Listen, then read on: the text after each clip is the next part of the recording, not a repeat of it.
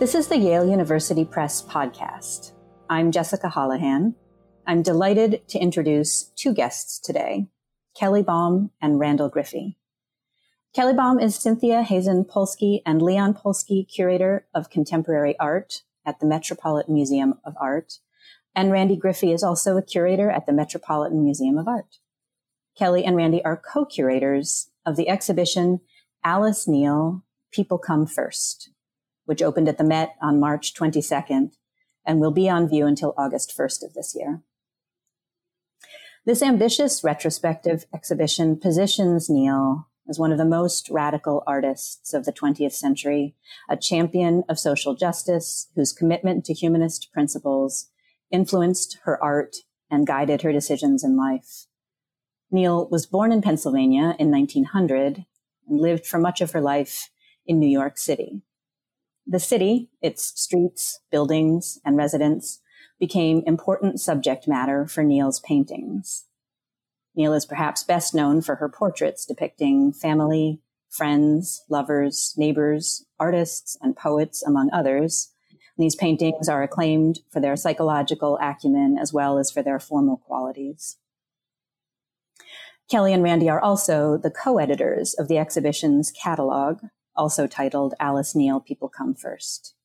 The book is absolutely beautiful with tons of illustrations and essays by not only Kelly and Randy, but also Met Research Associate Meredith Brown, Susanna Temkin, a curator at El Museo del Barrio in New York, and art historian Julia Bryan Wilson, who is the Doris and Clarence Mallow Professor of Modern and Contemporary Art at the University of California, Berkeley. I'm thrilled to have the chance to talk to you both, Kelly and Randy, about Alice Neel. The exhibition and the book, as I mentioned, are called Alice Neel, People Come First. Can you talk about the implications of this subtitle in terms of Neel's art, as well as her biography and her political commitments?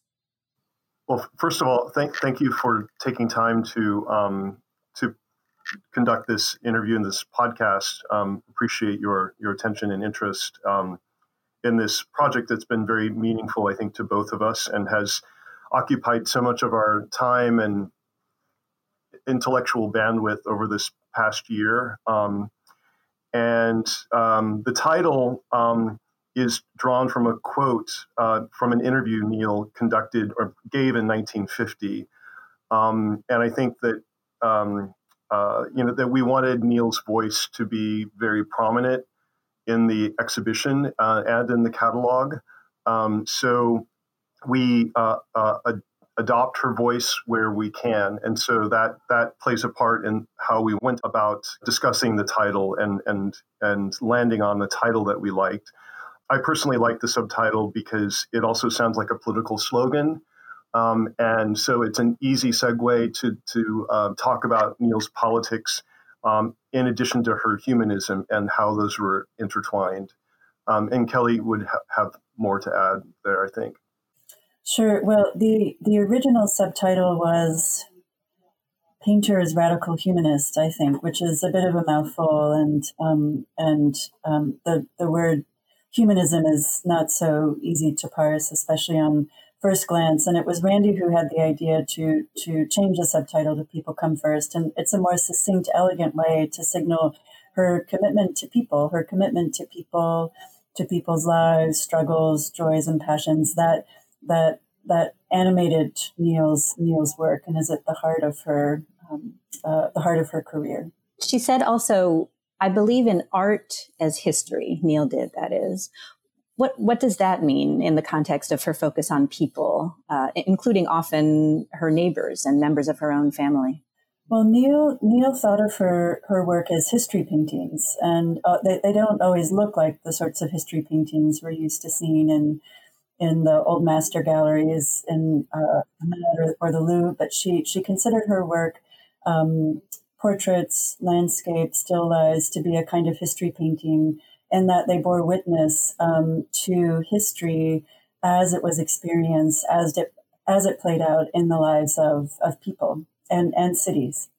Yeah, and adding to that, just the point that she felt like her work was capturing the zeitgeist and in that sense was a kind of history painting, albeit a very unconventional kind of history painting, as the zeitgeist was evident and registered in the people and the places that she was painting at any given point in time.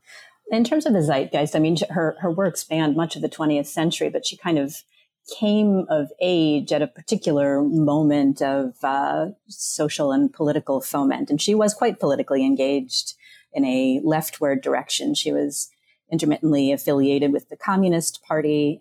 Her personal archive of literature that she left behind included numerous Marxist publications. But she's also described by more than one person, I think, in the book's essays as being resolutely anti-dogmatic. How did she negotiate her aversion to dogma on the one hand with her involvement with communist activism, and how also does that express itself in her art? Yeah, this is also, I'll say a word or two, but this is really in Kelly's wheelhouse, and she writes about Neil's politics so beautifully in the catalog. Neil admitted on multiple occasions that she was a bad communist, and that's an admission that she was allergic to dogma. I think that in the abstract, she was closely affiliated with the Communist Party, especially in the 30s. But she was drawn to the Communist Party because of her humanism and her belief that modern life in the U.S. And in the world generally was anti-humanistic and was diminishing the value of humanity. And to a large degree, her practice as an artist was meant as a counter to that. And here again, I would hand off to Kelly, who really has grappled with Neil's wonderfully complicated politics. I find Neil's politics to be so interesting because they're full of contradictions. I think that Neil was fiercely independent, but she was also fiercely political. And that speaks to her, to this contradiction. She was sensitive to injustice of all kinds, especially economic, racial, ethnic, and gender. But she was allergic, as you said, to dogma and bureaucracy. She was a rule breaker. And so no matter whose rules were at play, she wanted to break those rules. I think that her politics were also idiosyncratic, non-programmatic. So, and this was part of her independence, and that she might have joined the Communist Party briefly. She might have read Marxist texts.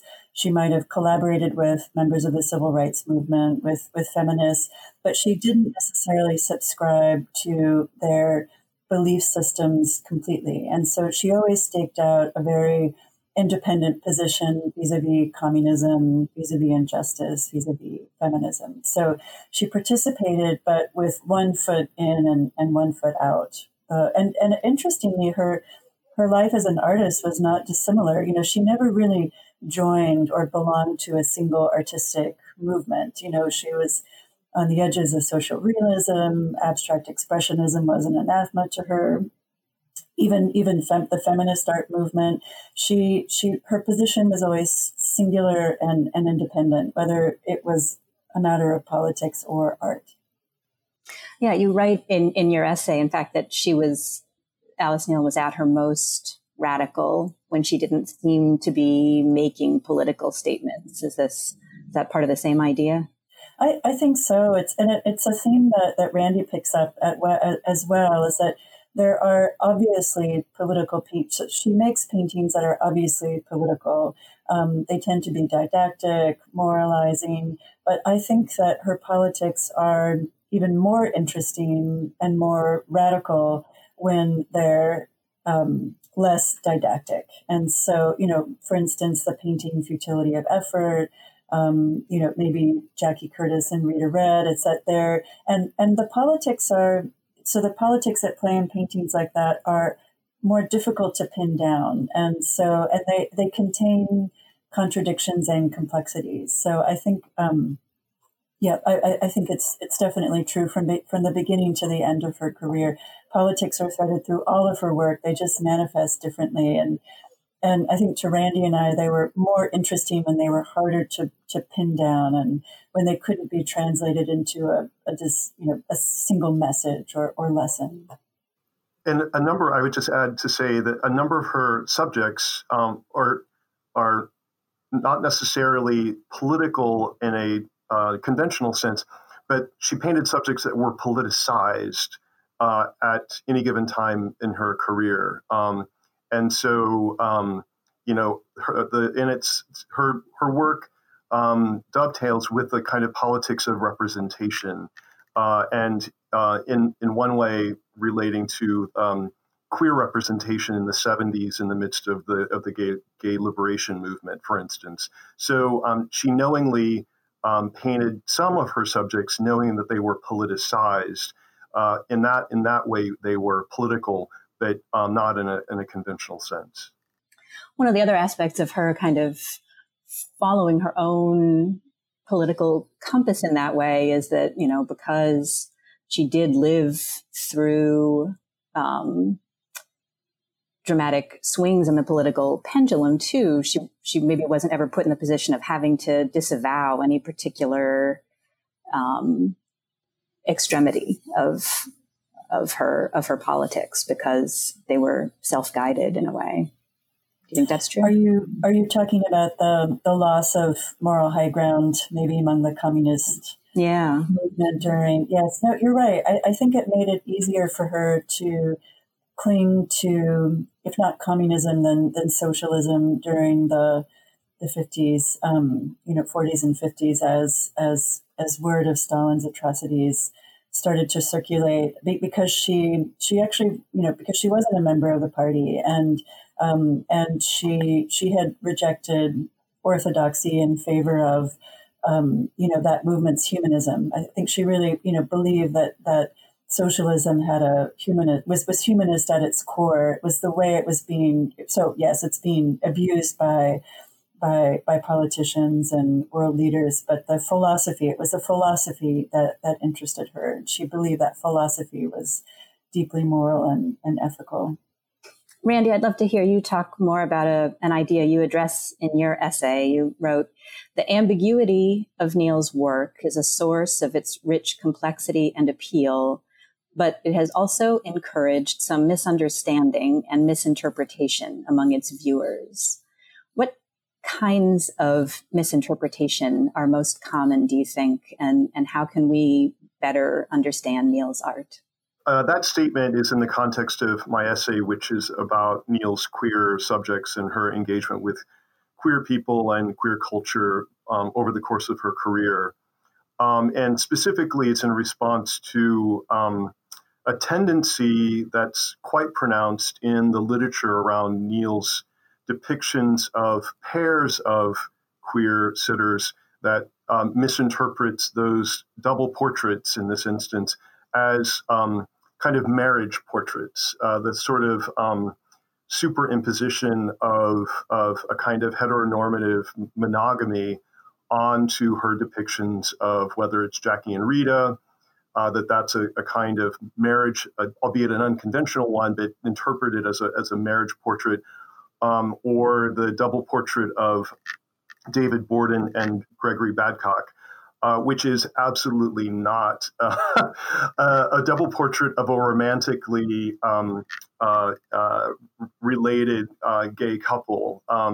So there's a kind of well-intended impulse to read those images as celebratory images of loving gay couples in a kind of heteronormative, monogamous way. And part of my essay pushes back against that, especially around Badcock, for instance. I mean, he was a very sex-positive advocate of polyamory, and so any notion that double portrait with Borden is a kind of again a kind of marriage portrait of a loving gay couple in a conventional sense is really too far-fetched.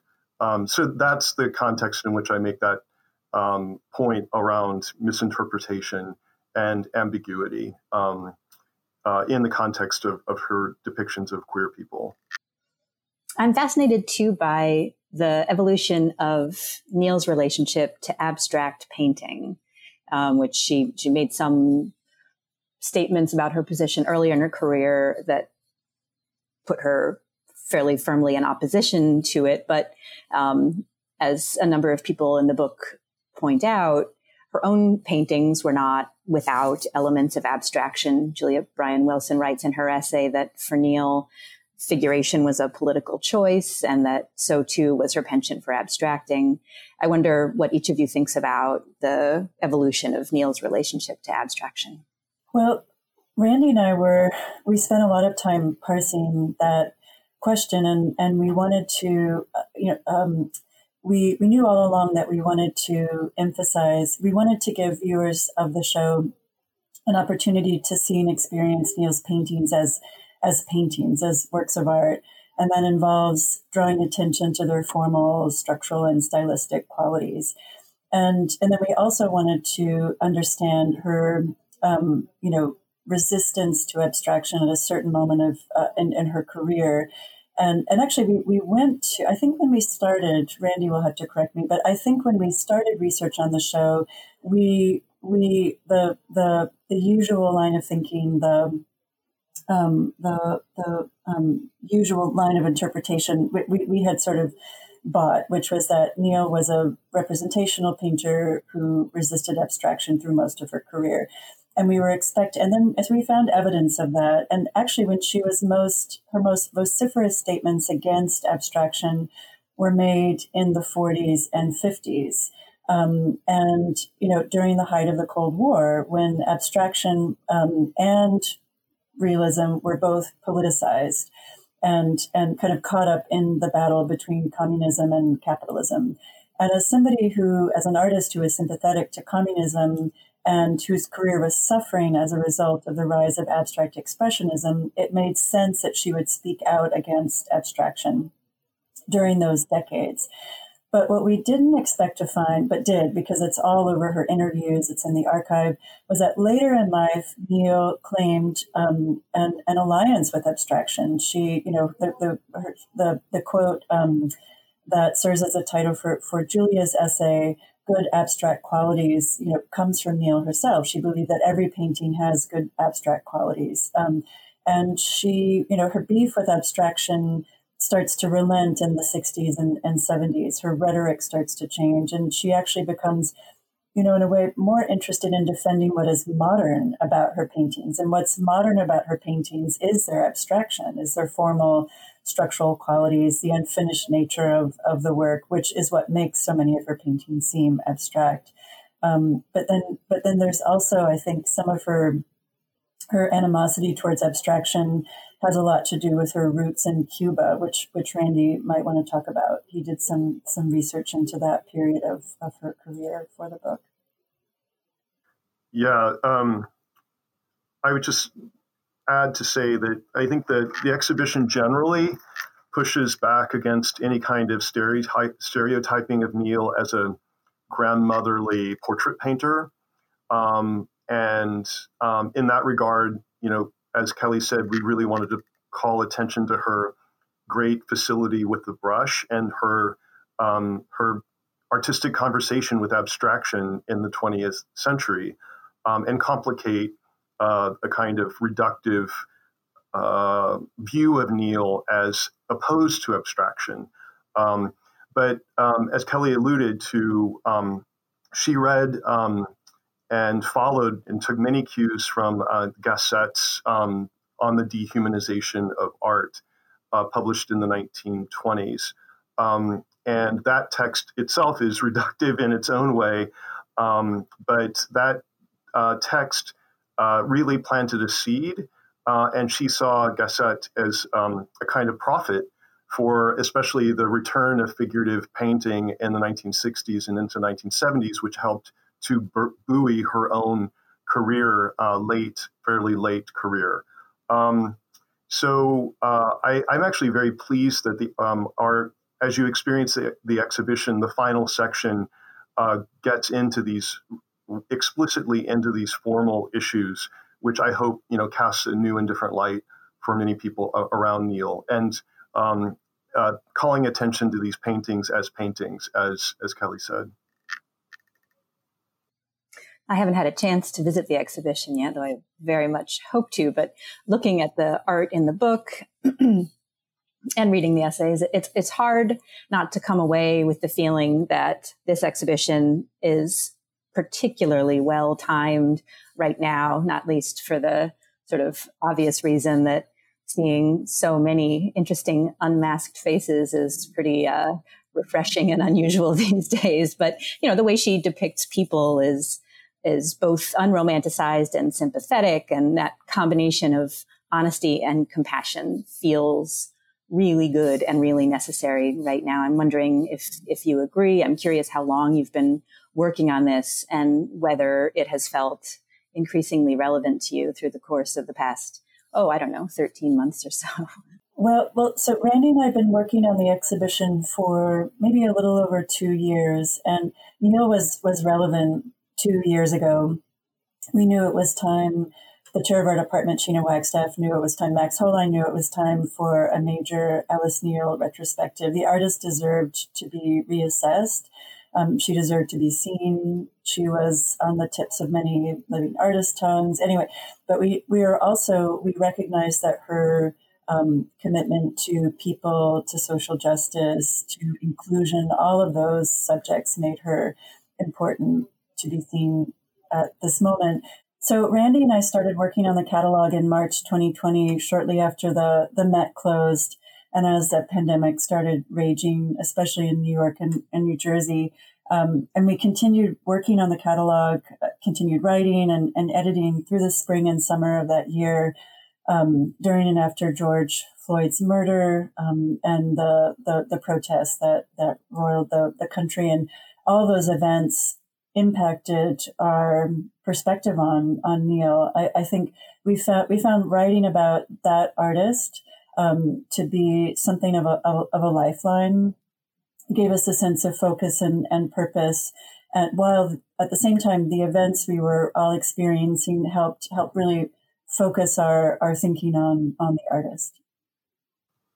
Yeah, I think Kelly and I, and maybe other authors too, maybe thought that had Neil been alive to go through this year with us, that her concerns, and her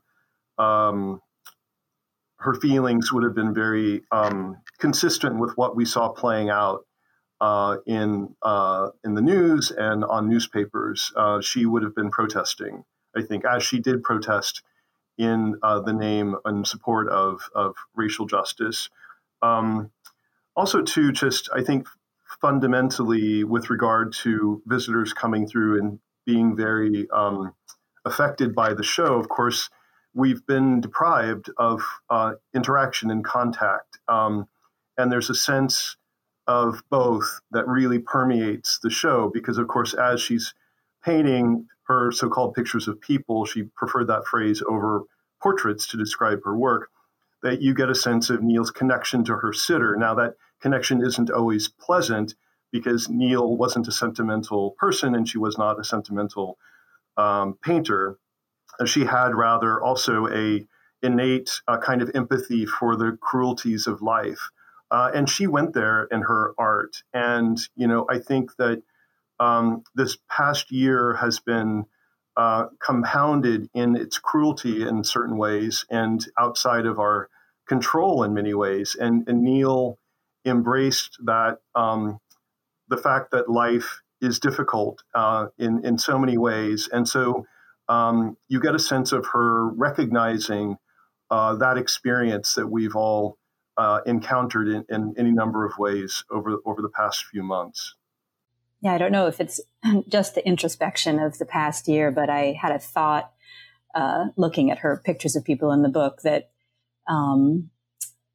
that looking at a portrait of yourself that Alice Neel had painted might give you the sense that she had seen something in you that you weren't quite aware of, or only dimly aware of, or something like that. And that can be both unsettling and also salutary. Yeah, I think that's a wonderful way to describe her pictures of people. I think you're absolutely right.